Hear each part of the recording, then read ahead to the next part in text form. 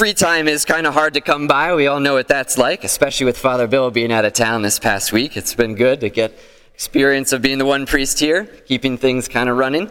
But when free time does come around, maybe over a quick lunch or something like that, I find myself nurturing a hobby that I've been developing of playing tennis, or if I don't have time to do that, to watch tennis at least, some professional tennis on television. And I've been noticing, I've been watching men's professional tennis, right, and then as well women's professional tennis, and it turns out there are a few little rule differences between the two. One that I noticed just recently was that in women's tennis, they are allowed to have their coaches on the court with them and to give them some advice and some coaching, and whereas the men's, it doesn't seem that they do that. I don't know, just different philosophies of playing a tennis match.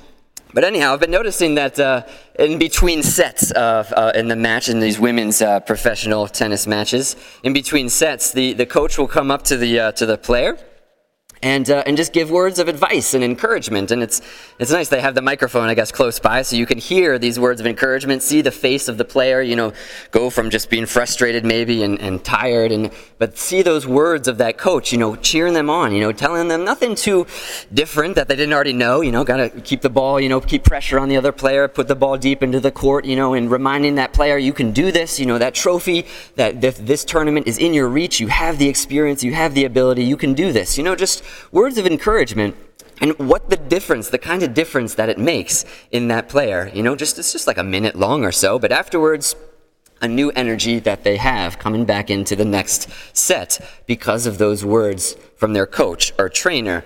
So I've been noticing that this past week, every once in a while watching these tennis matches, and been appreciating that. And so when I turned to the readings for this weekend, this second Sunday in Lent, it's no surprise to me, at least, that I started comparing the Lord Jesus and these readings from our Lord as it were He being our coach this weekend, He being our trainer. And just as He steps aside with Peter and John and James, that is Jesus, He steps aside, He pulls them up this mountain and shows them something beautiful. He shows them a glimpse of His divinity. He shows them a glimpse of His glory so that they might be encouraged in their journey, encouraged before Jesus enters into His sacrifice. And so too for you and me this weekend, Jesus is gathering us together, His close friends. He's pulling us aside out of our day-to-day lives so that we might be encouraged as a parish, encouraged as individuals in our Christian journey, and especially in Lent, to be encouraged in our Lenten observances, which are difficult. And if they're not difficult, they ought to maybe intensify things a little bit, because this is a difficult season, a season where we intensify our prayer, our fasting, and our almsgiving, so that we can grow closer to the Lord.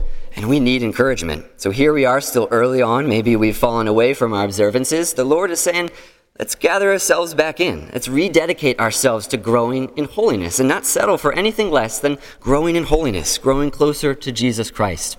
So again, He is, it seems to be, like our coach who's encouraging us that we know how to get there. We know how to get to heaven. We know what it takes. It takes work, and it's worth it, He's saying. It's worth it for you and me to do whatever it takes to achieve holiness. St. Paul, in the second reading this morning, says that we are citizens of heaven.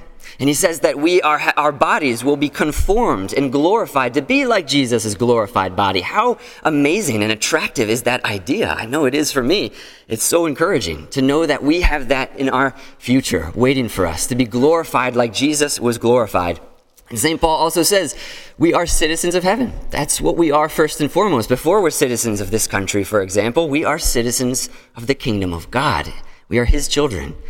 And I know this is a great day, a celebrating day of St. Patrick's Day. I hope many of us, those who are interested, are able to find some great St. Patrick's Day parties to partake in today. But just a reminder, St. Patrick, being in heaven, is participating in the greatest of all St. Patrick's Day parties, in the wedding feast of our Lord in heaven for all eternity. We are citizens of that same party, and we just are on our way getting there, to that greatest of all celebrations, because we're citizens of heaven. And we're waiting for our bodies to be glorified and conformed to Jesus's. But in the meantime, we need to rededicate ourselves to this Lenten fast, this Lenten commitment that we've made. And so listen to the words of encouragement of Jesus. Let this transfiguration of our Lord, let his glory seep into our lives in a deeper way today, this morning, so that we might be recharged, re-energized, and might be reminded why Jesus came. He came to free us from sin. He came to free us from the slavery to different addictions, different attachments that we have in this life. And we take this Lenten time to cooperate with Jesus in allowing him to destroy our attachments to sin, our attachments to the ego, our tendency to division and isolation.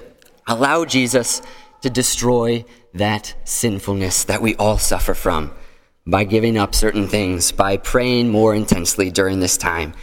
For we are destined to be citizens of heaven and nothing less. And we need to be free of sin if we are to enjoy that. The Lord is about destroying sin.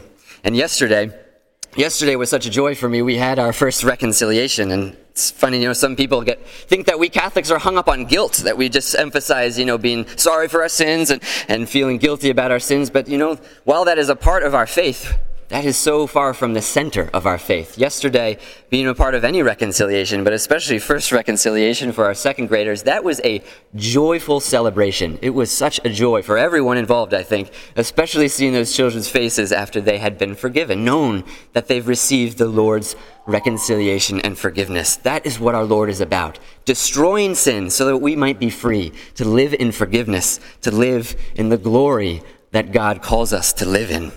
And so today, our Lord is our coach, our trainer. He's pulled us aside to remind us these things, to encourage us, to cheer us along the way to our good Lenten observance of giving up, casting out those things which keep us apart from God and apart from one another. The Lord reminds us this pearl of great price is so worth the struggle.